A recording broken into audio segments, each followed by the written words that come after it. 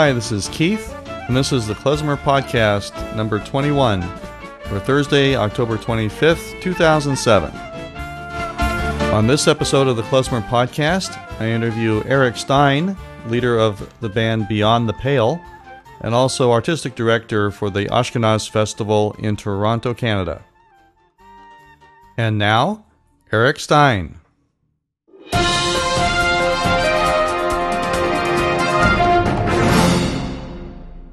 Hi, this is Keith, and this is the Klezmer Podcast.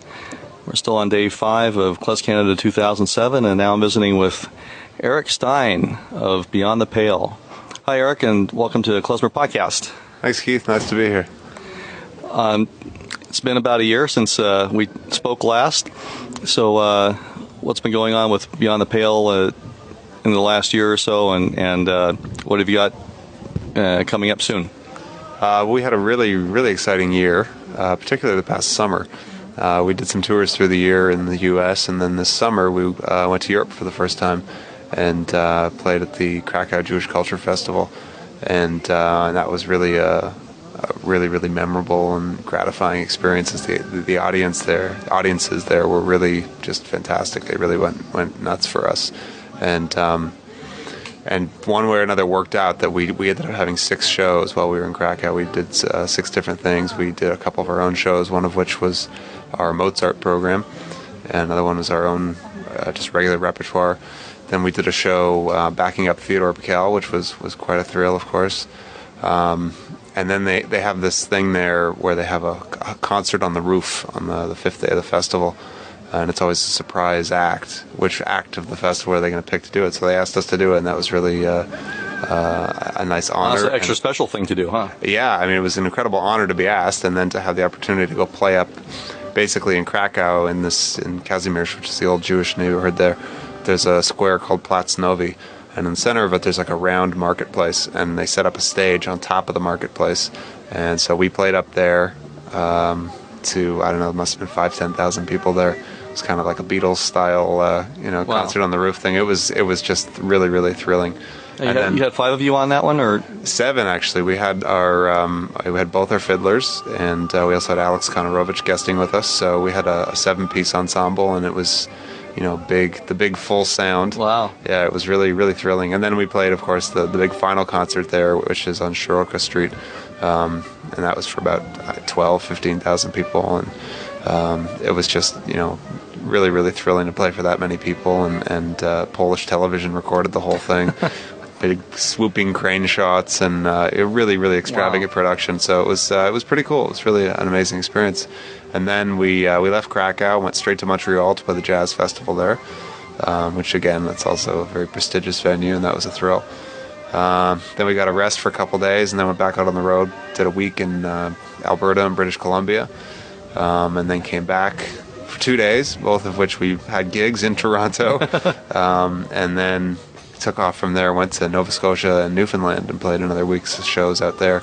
So it was just an amazing little stretch of touring for us, probably the most intense stretch we've had in our history, and the diversity of venues we were playing, going from playing Poland to playing a church in Newfoundland, to playing a garden in Victoria, BC. I mean, it just ran the whole gamut of possibilities, and everywhere we went, audiences really, really love what we do, and appreciate the eclecticism of it, as well as how grounded it is in the various influences that are at the heart of what we do. So it's been really thrilling. It was really a very boring experience this summer in terms of, it's a hard thing running a band and trying to keep on top of things with all the other distractions in life.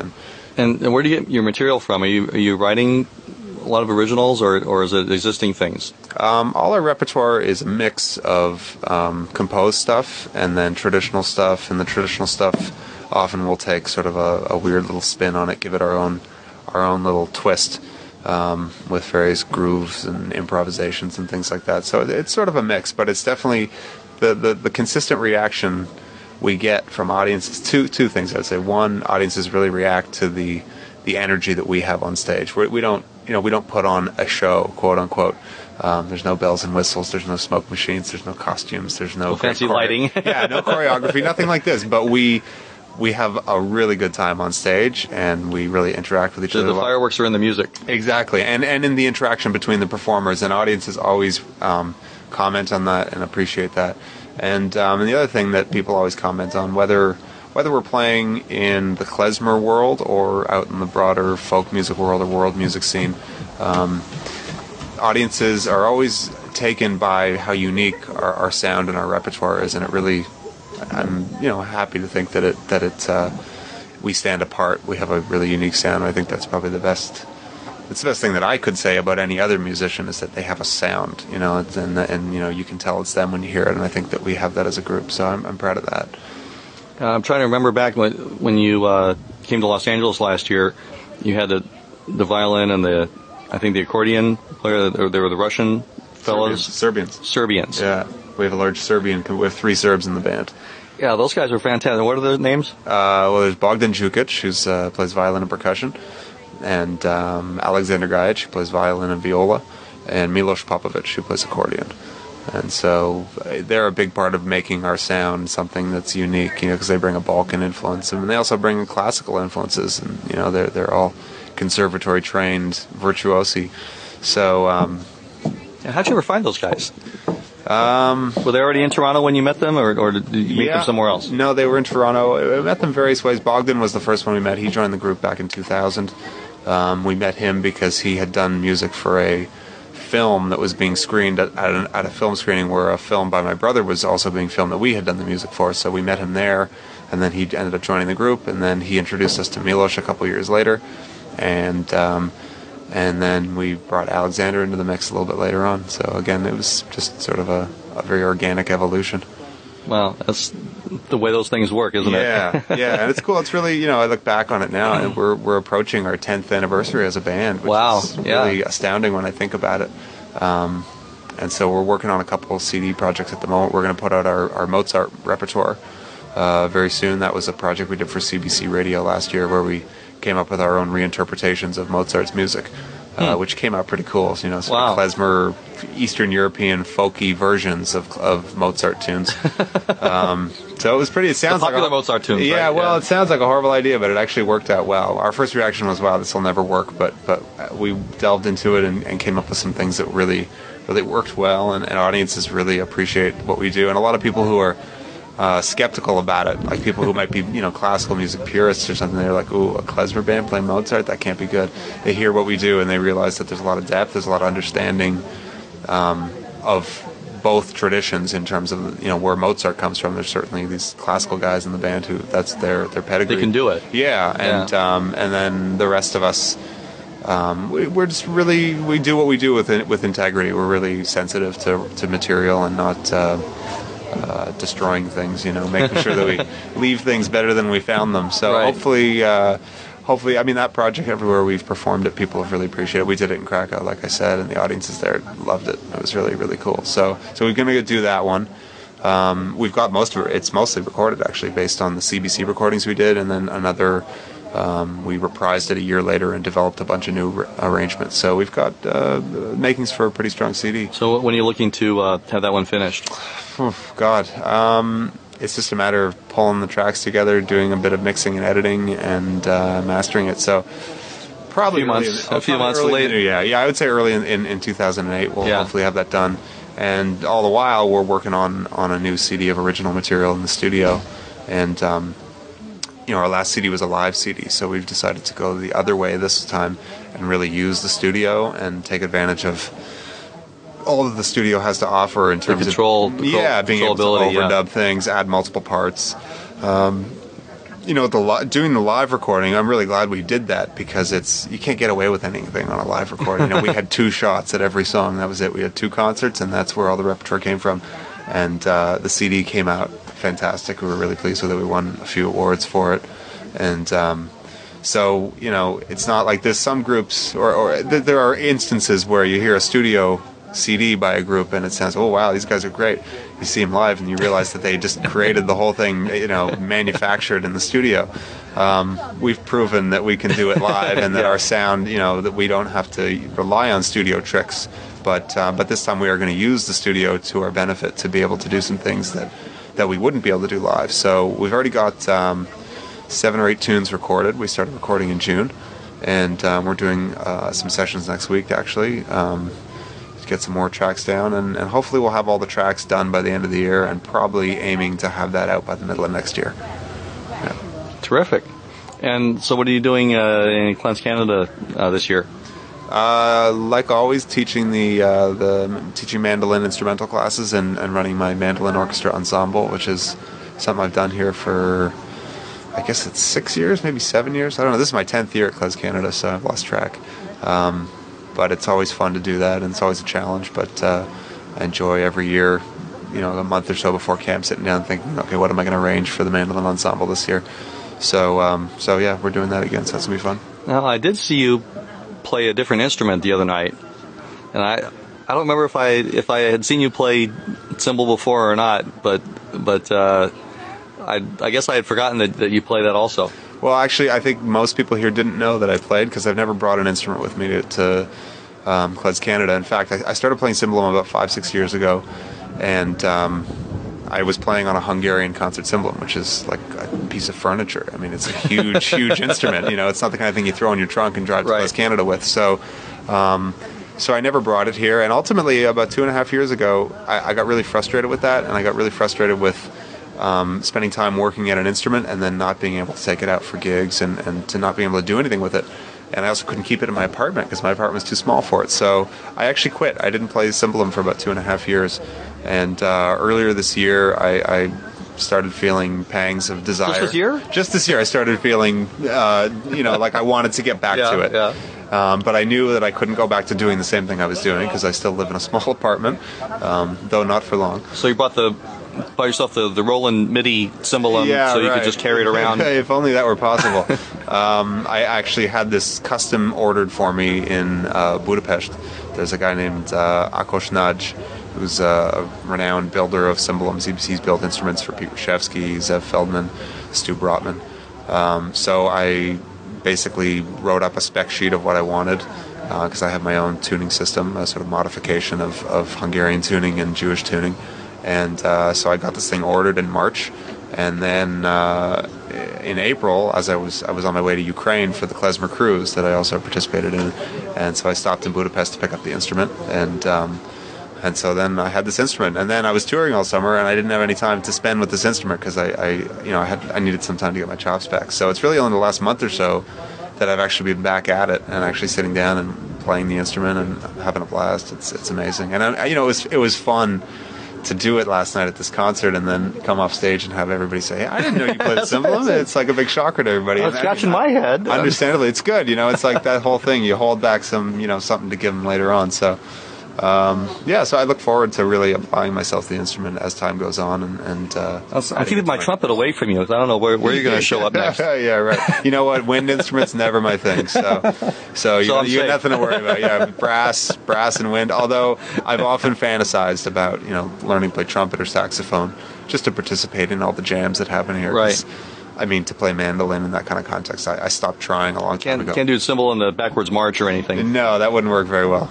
Certainly not. Yeah. So, so it's cool to be here as a cymbal player as well.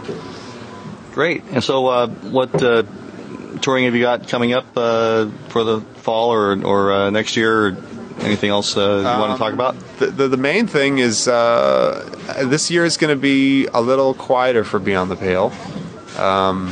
We do have some tour. We're going to do an extensive tour in February in Colorado, New Mexico, California. We'll be out your way again. Okay, well, let me know. Yeah, I'll definitely let you know.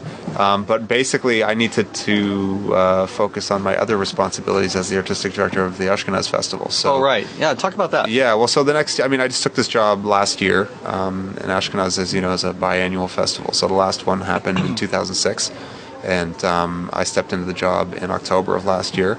So I've been kind of getting settled for the last year, and we've been expanding the mandate of the organization to become more of a year-round presenting body. So we're presenting more concerts, like one-off concert events in Toronto through the year, and trying to have more of a community presence, and all the while gearing up for the next festival, which is going to be in 2008, August 2008. So as this year goes on, I'm going to get more and more absorbed with wearing that hat, and it's going to take a little bit of a chunk out of my my energy and time to be able to be pursuing Beyond the Pale stuff, not just on a musical level, but also just the organizing of tours and all that kind of stuff. So might be a slightly quieter year for Beyond the Pale this year, but I think the year after we'll kind of go gangbusters. We'll try to line up a lot of stuff for after that and really go nuts for a year and plug our new CDs and all that kind of stuff. Yeah, with 2 CD projects and running the festival, I think that's enough. Yeah, I'm super busy these days. It's really you don't want to be bored. No, I'm certainly not bored. There's times when I ask myself, what have I done? What have I bitten off for myself to do here?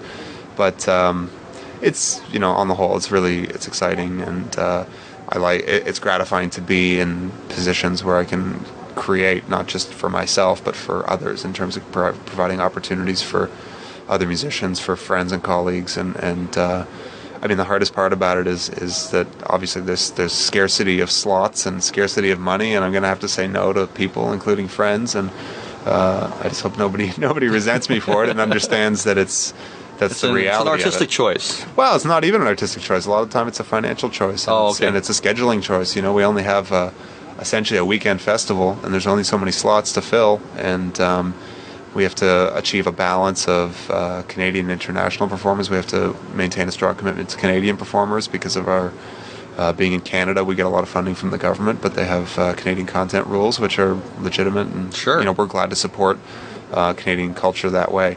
So about 50% of the festival programming is Canadian artists. So then that narrows it down, and there's 50% left that gets split between the U.S. and international destinations, and then budgetary considerations. And when it's all said and done, it's probably going to be 50 no's for every yes in terms of artists that come to play at the next Ashkenaz. I mean, the only thing I can say is that there'll be another one 2 years later, and so stay in line and don't be angry. And I hope everybody understands that. And obviously, I'm not. There's a great responsibility, I think, that comes with a job like the one I've taken, and I hope to exercise that responsibility with some admirable kind of poise. Yeah. So. Yeah. Well, everybody knows you, likes you, and there's nothing but probably respect even from the people that you have to tell no. Yeah, I hope so. I like to think so. I think it's just a matter of really. It's respect, like you said, I try to treat everybody, and even now, being here this week, I've had all sorts of people accosting me and trying to pitch me on something, and I appreciate it because, part of me coming here, it's research. It's to going out and being a touring musician and being a performing musician in this scene. It gives me the opportunity to see whatever the people are doing and to get. I've seen a lot of new stuff this week that's really exciting. It's always inspiring, and it just makes my choices harder as I get closer to the festival. But I treat everybody really respectfully and respond to any inquiries I get and listen to what people have to propose to me and say thanks, and I'll do what I can. We'll see how it goes. That's great. So. For those interested in finding more about you, your CDs, and about the festival, where can we direct them? Well, the band's website is beyondthepale.net, and the festival website is ashkenazfestival.com. So, it's all there. Great. All right. Well, thanks for taking your time, Eric, and appreciate your appearing on Klezmer Podcast, and have a great rest of your time here at Klez Canada. No problem. Thanks, Keith. Greetings. This is Henry Sapoznik, and I'm here on klezmerpodcast.com.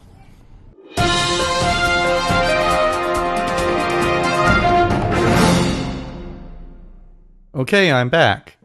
That was Eric Stein of Beyond the Pale and the Ashkenaz Festival. I'd like to thank Eric for being on the program today, and we look forward to all his future projects. And remember, if you have any question, comment, suggestion, or if you have a band that would like to be interviewed or have your music played on the Klezmer Podcast, please send a note to keith@klezmerpodcast.com or MySpace at myspace.com/klezmerpodcast. Of course, the website is klezmerpodcast.com. I also do album reviews. If you have a recent or upcoming CD release that you'd like to submit for review, Please also send a note to Keith at klezmerpodcast.com. Well, that's all for this episode. Thanks for listening. Stay subscribed. And until next time, bye for now.